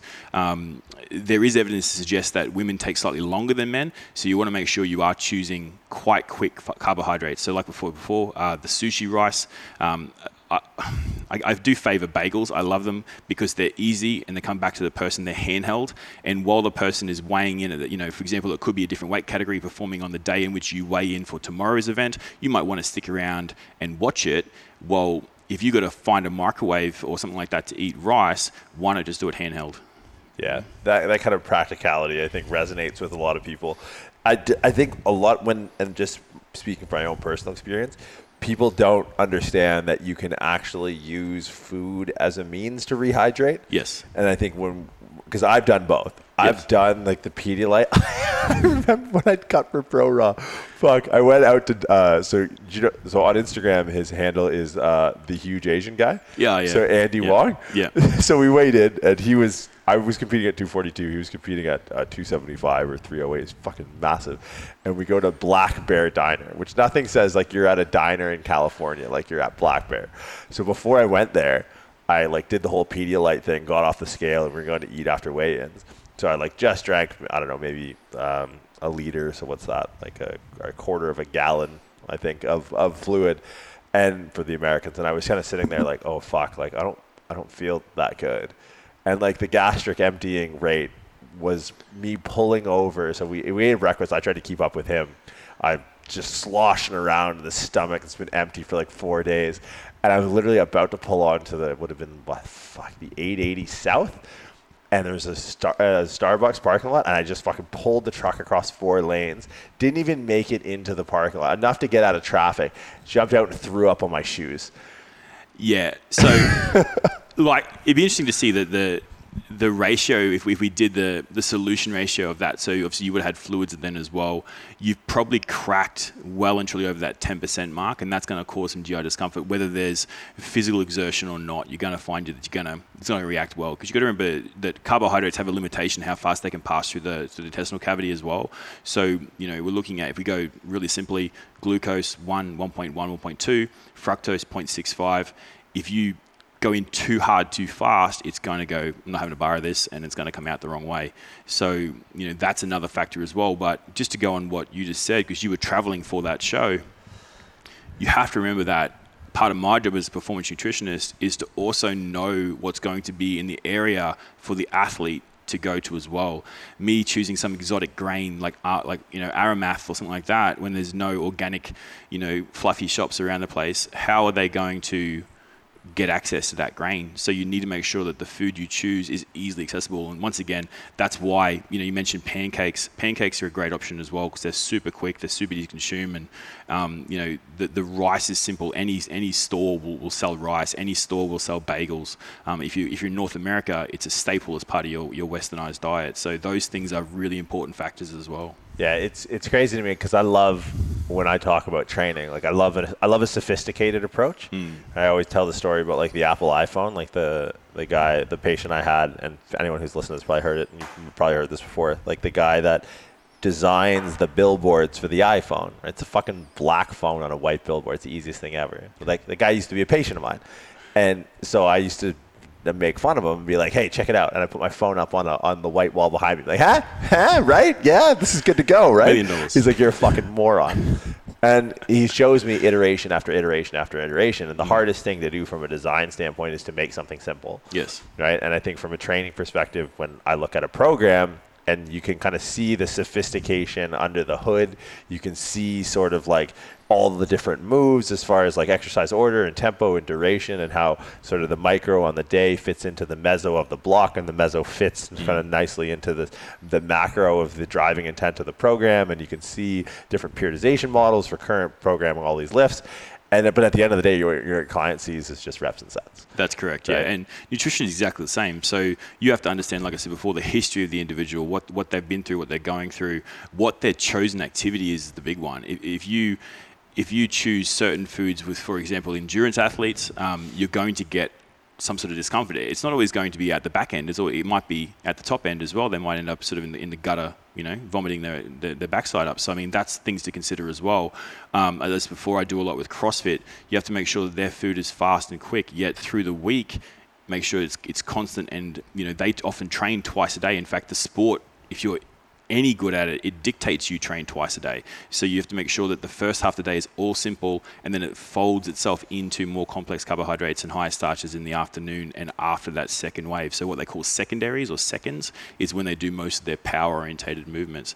You have to try and select that, because they've depleted glycogen in the morning in their WOD or their EMOM or whatever they're doing, and then later in the day when they come back to their strength focus, they have to make sure that they're actually restored for that strength. If Charles Poliquin was here to see CrossFit programming, he's probably spinning in his grave. Because the Poliquin model was you train twice a day, you do your heavy shit in the morning, and your metabolic work at night. But it's always interesting to me when anyone claims to be a sports anything. Yep. The first thing I do is how big are their arms. It's the first thing I do. Because there's a lot of sports chiropractors out there. Love a good sports chiropractor. So what's your sport? Fucking beer pong? Get out of my face with this nonsense. So like sports nutritionist would be one where it's like you kind of have to walk the walk and talk the talk. And in training in your shadow for this the whole week and kind of being like I feel like the kid in the Mr. Incredible, in the Incredibles movie, whenever I'm with you. Like we were in the car with like Jay and Kayla the other day, and I was just like, this is, I feel like he's going to come get me out of my car seat. Like he's just going to come around the car and pick me up. So I think it's huge to have like a background in sport to have that empathy, not only from like, scientific standpoint of like, all right, this is the physical demands of the sport you're trying to do, but from like almost like a lifestyle empathy of like, look, just get a fucking bagel, right? Like it doesn't have to be, you said some something carb. I don't even know what that is, but the fact that it's like, yeah, bagel, and here's, 21 reasons why it's a bagel, right? Yeah, it's easy being number one, and that's the only thing you need to worry about, but being able to like, again, look under the hood and sort of see the iterative, sophisticated process that led you to such a simple conclusion, right? Because I think you could put something simple next to something sophisticated, and if something sophisticated is really good, you don't know the difference. Yeah, that's right. So I would reference that as I call it validation of decision. You have to make a decision, but why did you make that decision? You have to make sure that you understand the background, the biochemical aspect of it. So, like you said, there's a bagel. Client goes, fantastic, I get a bagel, and I often get athletes who share on their Instagram, this is awesome, I get a bagel and eggs or something like that for breakfast. But and they make it present very well for the photograph, but why are they getting those things? They're getting those things because of all these other reasons that I've just stated, so that's the reason why. It's validation of decision. I dig it, man, because it's how, when I listen, because I don't understand, I get some of the stuff, and I kind of play dumb in the nutrition realm because I'm nowhere near like even being able to touch your level of knowledge, but I can see the way you talk about it. I'm like, oh, this is how people feel when I talk about training. But you can, at the end of the day, you can sum it to that point. Like, okay, that was 20 minutes on amylopectin and, poly, oligo, whatever, helical, chopping and cleaving. But the takeaway was rice. Jasmine rice? No, sushi rice. Okay, fuck it, got it, sushi rice. And if someone asks me, I can just say, because Phil said so. Yeah. And then they can go to you and, like you said, having that validation, where a lot of people, their validation is just because the guy I'm paying said so. And that's all they got. Yeah, and that's the thing. Like, as much as there's something to be said about simple meal plans as well. Keeping things for an athlete that requires it. The whole KISS principle: keep it simple, stupid. Sometimes I'm a big believer in education first. You have to, rather than an athlete saying to their friend or their mum or their dad who's trying to convince them to come and have a slice of cake, I want them to say, no, I'm taking this because of these reasons. You don't have to go right into the nitty gritty of it, but to give them some understanding about why that food's been chosen. And, the motivation of the athlete has to sort of come first. What are their outcomes? What are their goals? And where does nutrition fit? A long-term saying of mine is, I want my athletes to want to work with me, not feel like they need to work with me. Right. And I think that's what separates like coaching from just the science, right? It's that ability to create buy-in, and in dealing with athletes now in the 21st century, like you gotta go into that level of detail. I find it's rare now to find a high performing athlete who isn't sort of high achieving in all the other things they kind of get into. So like the question of why and the curiosity of most of the athletes that I come across, I would say all the athletes I come across now, especially in the sports realm, like you're gonna have to back your shit up. Right? And if you can get that, you can get that buy-in, and that buy-in comes twofold, where you can educate them on complex topics, but if they don't necessarily get it, you can kind of just bring it surface level with like bagel. But we all understand bagels, right? To bread with a hole in it, good. Bagel, eat bagel. Yeah, that's right. I mean, so one of the things that I get quite upset about is the it depends conversation. Like, for example, it depends. Okay, what does it depend on? Right. You have to have a conversation or an argument to back up your decision. Yeah. Back up what's the validation behind it depends. You have to know your shit, to put it bluntly, and that's where I think it does get lost a lot. People say, well, that it depends. Okay, can you clarify on that? To me, it reminds me, whenever I hear it depends, I immediately go to Ron Burgundy working out in his office. He's like, well, the upper dorsum connects to the ubulus.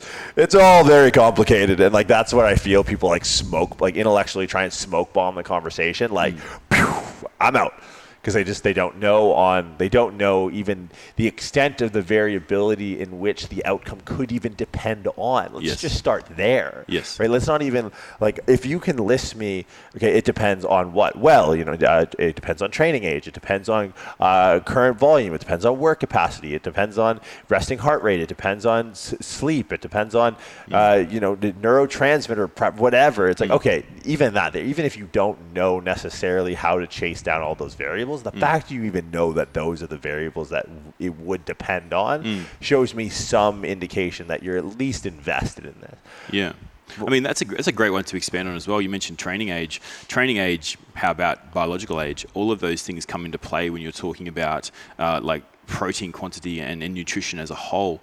We know that, I mentioned this at the start, we know that resistance training as a whole is anabolic. We know that then protein comes up and tops up that level of anabolism. But we also know that over a period of time, and I believe this came out of Stu Phillips's lab, that our body actually becomes more sensitive to protein over a stimulus period. So, for example, if we go many years of taking bolus doses of protein, we actually don't need as much as we did when we first started.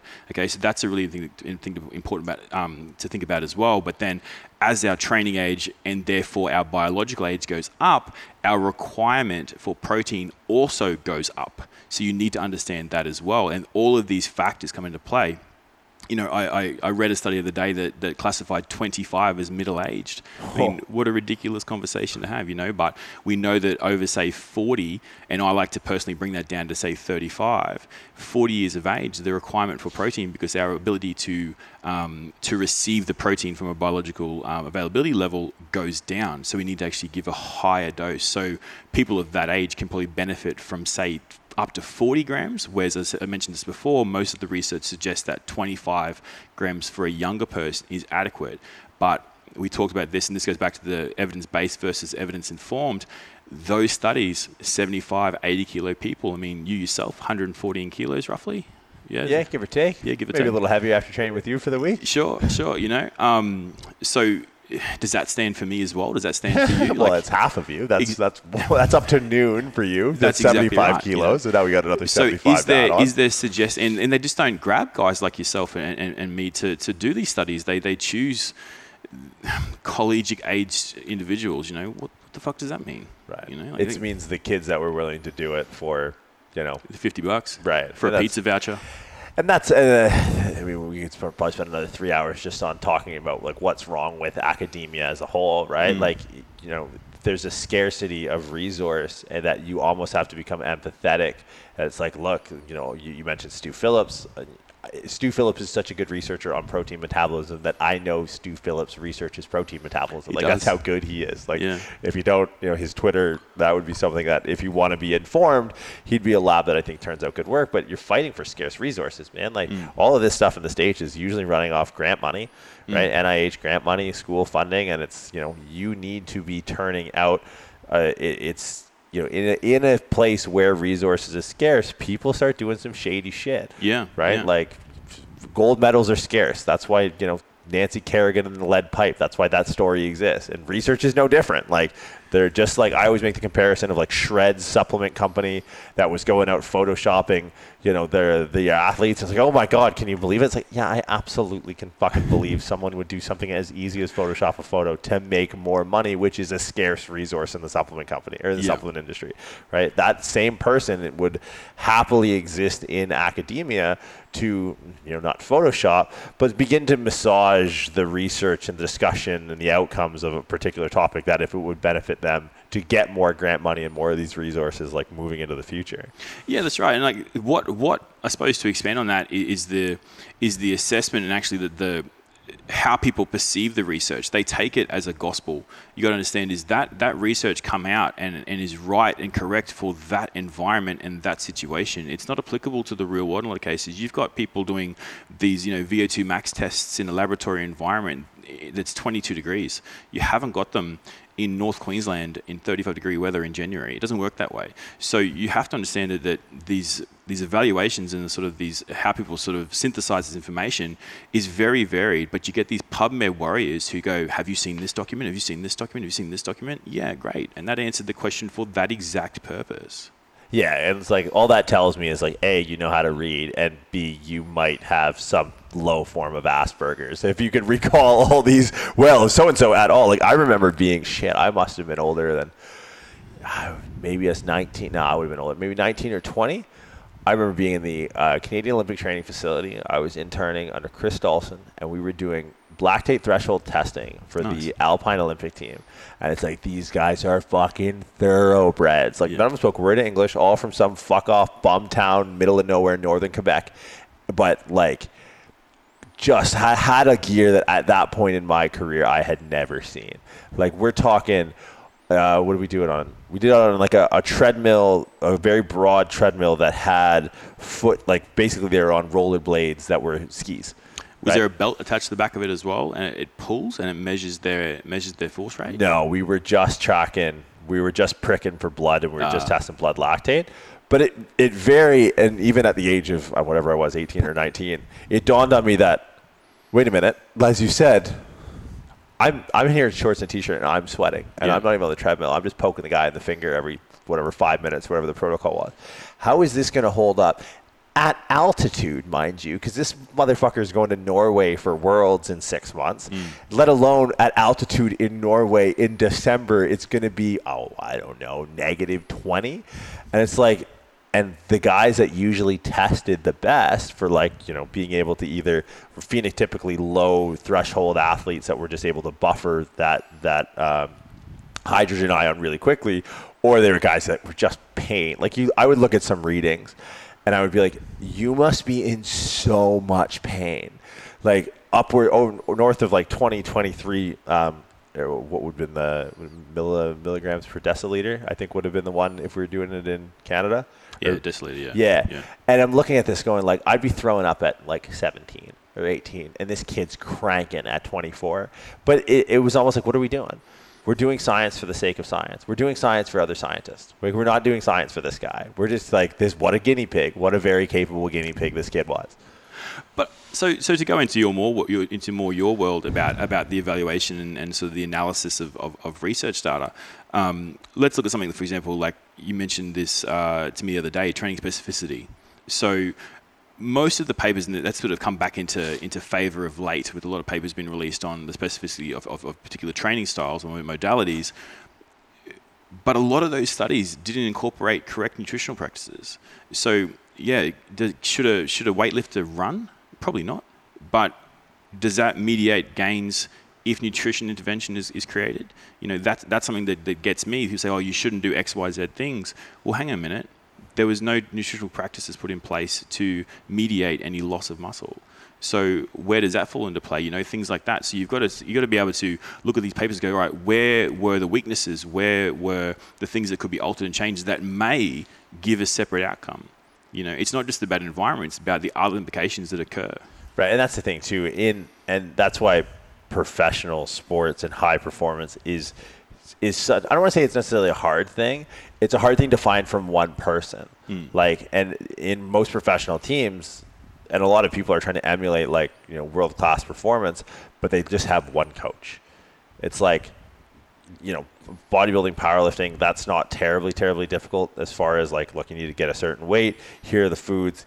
But if you're really trying to push the envelope, like I'll get a lot of guys, AAA baseball in America, that come to me. It's like, look, we can talk shoulders, we can talk pelvis, we can talk rib cage, we can talk mechanics, we can talk training. But like, if you want to make it to the bigs, look, the guys you're going to go into an open tryout against, so the guy you're going to come up in camp against, he's got a nutritionist, or he's got a trainer. LeBron James spends $1.5 million a year just on his trainer, on his nutrition, on his recovery, right? Like, decentralizing outside of one person, because there's too much to know. And I think that's a problem with research, is research has to be so reproducible that you actually take away the value proposition, right? So you actually remove the value proposition, where it's like, if you are trying to push the boundaries of performance, it's like, yeah, you might want to have someone who knows training look at your training. You might want someone who knows nutrition to look at your nutrition, and you'll never find a study where they're going to concurrently evaluate objective outcomes with standardizing and a meaningful approach to both of these two facets of your performance. Yeah, I mean that's exactly right. I mean, I've got, even in a practical sort of real world example, I've got endurance athletes I look after, but I'll tell you right now, I've got my opinions on their training. I don't comment on it. It's not my place to comment. I might very occasionally say, listen, hey, just ask your coach about X, but I don't make a comment because it's not my world. It's not my place. I don't run. Clearly, I don't run. I definitely don't do marathons and triathlons, that's for sure. But I know nutrition. I know how to apply it.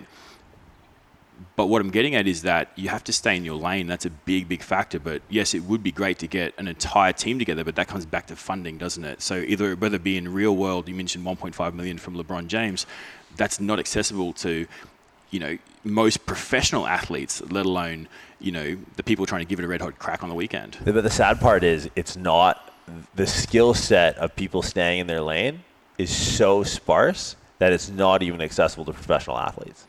Like, it's professional, like in season, they'll have like sports nutritionists. Let me tell you how the sports nutritionist got their job. Ready? He's dating the daughter of the owner of the team. That is how the performance nutritionist for 95%, some kid, I guarantee you this is what it is. Some kids going through a nutrition undergrad program realizes that the owner of the 49ers, his daughter goes to the same school. She could be crawled out from under a bridge. He doesn't care. He's playing the Trojan horse game, and he's, fine, go ahead, kid. Like, that's how they get their job. It's fucking nepotism. One of my quarterbacks in the NFL was on 1,300 calories. I was like, Dave, just give me a 3-day recall. And this is just me, like, just putting a finger on the pulse of like, look, our training, and this is one of the cases of like, we've been controlling the majority of our variables. He's been in the league now for 4 or 5 years. I worked with him back when he was in college, and he had his shit together. But like, he's just not putting on weight like he should be. He's kind of on the smaller end for being a guy that looks down the barrel of, these 280-pound dudes running 4 or 5 40s, and it's like, okay, let's put some size on him in the offseason. I had him do a 3-day recall of 1,300 calories. I'm like, I'll put a bikini athlete on stage on more calories than that, dude. Yeah, and that's the implication, isn't it? So that's where nutrition and the principles of nutrition, the practices of nutrition cross over into your world, the strength and conditioning, the rehab, the recovery. If you haven't got the seemingly menial conversation around nutrition in play to correct levels, you risk injury, you risk performance, you risk tears, you risk inability to perform on the field or even in the gym for that matter. So this is where investment needs to come into play. And I suppose who's done it right is EPL, so the English Premier League, soccer or football teams, whichever word you want to use. They have legitimate performance nutritionists, and I want to clarify, not dietitians. They have performance nutritionists, people who specialize in the performance world. So in Australia, unfortunately, nutritionist can be a very, very versatile term. It can mean anyone who wants to sell you gut health, right through to someone who actually is qualified and accredited as myself. But I work with a clinical dietitian who I don't deal with clinical aspects. Anything to do with clinical aspects, I palm off to her, and she palms me her athletes. So there's a going back to the specificity. There's a specificity of trade that occurs. EPL has that down pat. It's honestly, it's upsetting to hear that about the NFL. I mean, I wasn't aware of that. I thought, a multi-billion-dollar corporation like that would have it covered. I mean, you mentioned before about the joke. I put a girl on who was 51 kilos on a competitor stage on 1,600 calories. Yeah. Well, just for me, it's, again, it comes down to athletes, I think, need to start looking at this as an asset, not an expense, right? This is something from a business point of view. When I start to look at, the hardware and shit that I'm sitting in front of, this is a couple grand, this setup's like 1,300. So I'm sitting around just on this table, there's $5,000 worth of electronics, and not to mention what's going on at the other table. And the vase. Very nice. Yeah. A little feng shui really ties the room together. But it's like, that to me is like, I can look at that now and be like, that's $5,000 I've spent. Well, now I look at that, and it's funny, we were talking about flying business class the other day. Yes. And I look at it the same way, like, you're a much larger human than I am. And if you have a job that requires you to kind of be accessible around the clock or constantly be sort of innovating or creating, it's like, I can look at a flight where I'm spending 14 plus hours, taking over and bullying someone in their armrests, or I could look at that and be like, all right, I'm going to spend like a ridiculous, and it is a ridiculous amount on that flight if I'm up in business class. But guess what? That's 14 hours of work. Can I make $5,000? Can I make $8,000? Can I make $10,000 while I'm on that? Is this an expense? Can I make it an asset? Right? It's the same with athletes, and I think coaches need to get wise on this, because now in the post market, I doubled my rate of clients in COVID with professional athletes, because they don't care. They know the NFL is going to come back. So it's like, the Gen Pop, there's a saying that specializing is for insects, which I think I fucking hate in our field, because I think if you're really good at it, you need to be really good at one thing, right? Because to be the jack of all trades, like to be able to go wide and deep, cross discipline, and like they are such vastly different. Like I've done nutrition at a grad school level, and you use some words where I go, I think I've heard that before, right? Like I've taken advanced nutrition like I've had to take a competency exam at the national level for biochemistry, right? Like I'm oxidative phosphorylation, literally the only thing I fucking remember, because I literally said, if I'm ever in a bind, I'll remember this word, and I'm just going to drop it and hope no one asks any other questions. It's like Krebs cycle, some oxidative phosphorylation, what of it? And that's like literally the only thing I know, right? So I think people are so, and maybe it's scarce resources in an open market, but like there are a lot of people who are in need of having a nutrition guy, having a training guy. Like the jack of all trades, master of none, I think will be the unemployed coach, because they can't go into the level and depth and detail. They can't, as you said, they sort of validate those decisions that they're making with any sort of evidence, because they're just trying to cover such a broad net.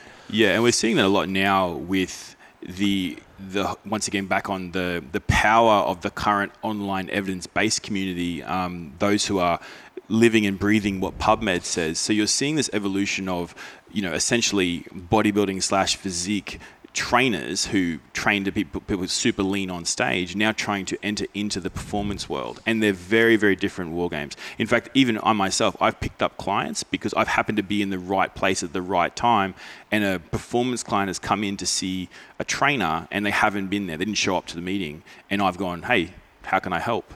And it's turned out this individual needed a lot more due care than what a physique coach could actually look after. So that's happening a lot now, and you're seeing these Instagram style coaches fuck people up left, right, and center. And you mentioned before about the 1,300 calories with your player.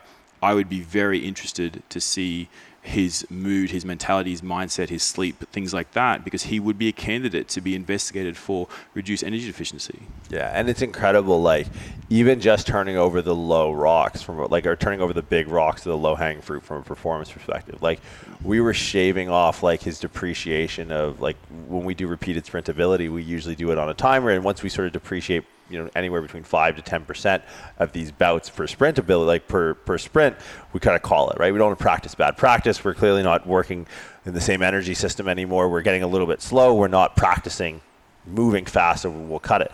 His depreciation rate, I think he went 25, 30, I didn't do the math, but probably 25 to 30% greater training volume the next week. Like, which means, he was doing maybe 10 sprints he was doing 10-yard sprints on 60-second resets. He was then going 15 to 20 sprints without crossing that 5 to 10% depreciation of his performance. Just by because it's like, I don't give a fuck what it is, dude. You're the 30-year-old male playing in the NFL. You just eat more food. Yeah. I don't care. And like you said, track it just so we can get some sort of new established baseline. But it's amazing to me, and I think as people start to super specialize and get these opportunities, you'll realize that the demand for this is so high because there's not many people doing it well. Yeah, so I've got a very similar story. I have a young lady came to me. She was on between 1,100 and 1,300 calories for multiple years of length of time. We've now worked her up over time. She's an endurance athlete herself. It takes time to build up that ability to tolerate carbohydrates at that required level.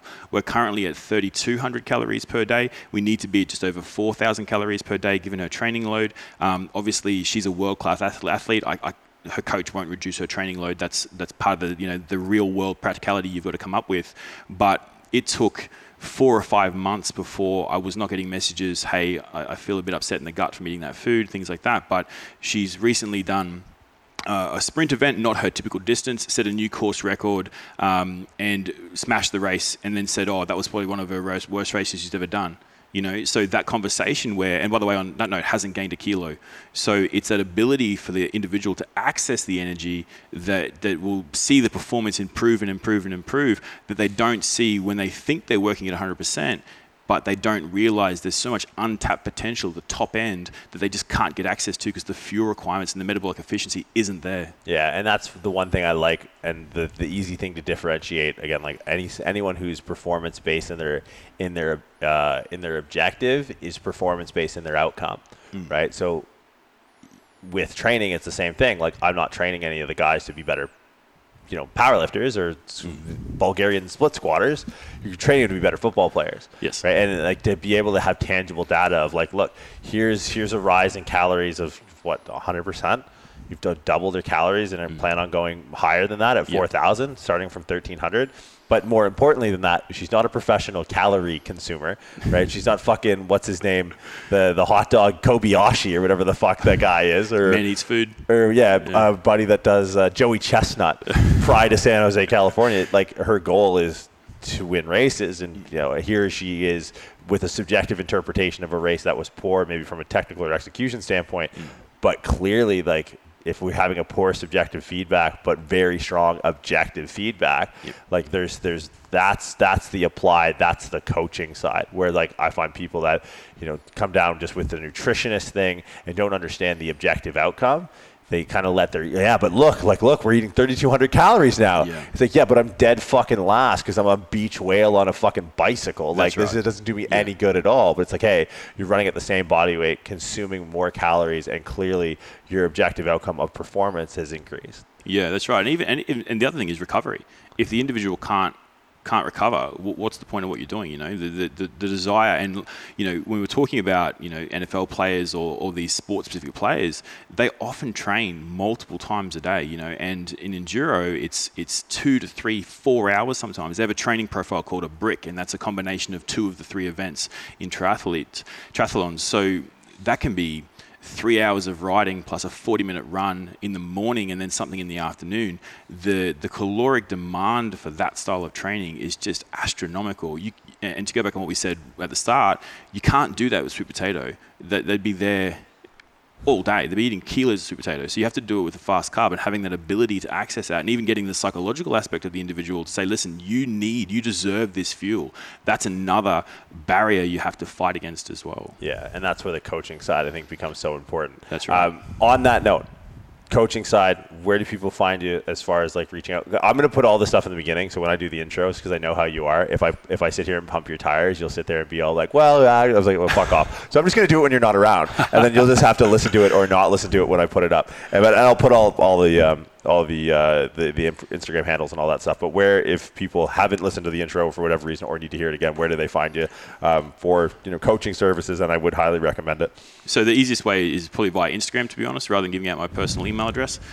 Is Sport Plus, so singular, so Sport SPORTPLUS _performance, and that's my handle on Instagram. Okay, easy. And I'll make sure to put his home address in the show notes. So you can't just, you see a light on, just stroll in, say hi. But dude, I appreciate your time, man. It's cool that we can be able to sit down after however many years now. So what, 3 or 4 years? Yeah, about 4 years, kind of going back and kicking the ball around on social. So it's good to be able to, train with you and appreciate the hospitality. It's, no one's jacked my car yet in Townsville. And I have you. I think they see me at the gym with you and they go, all right, we'll leave the white Mazda with the fucking trash door alone. But I appreciate the hospitality, man. I appreciate you taking the time to come on, and we'll hopefully do this again in person sometime soon-ish. No worries. Awesome, man.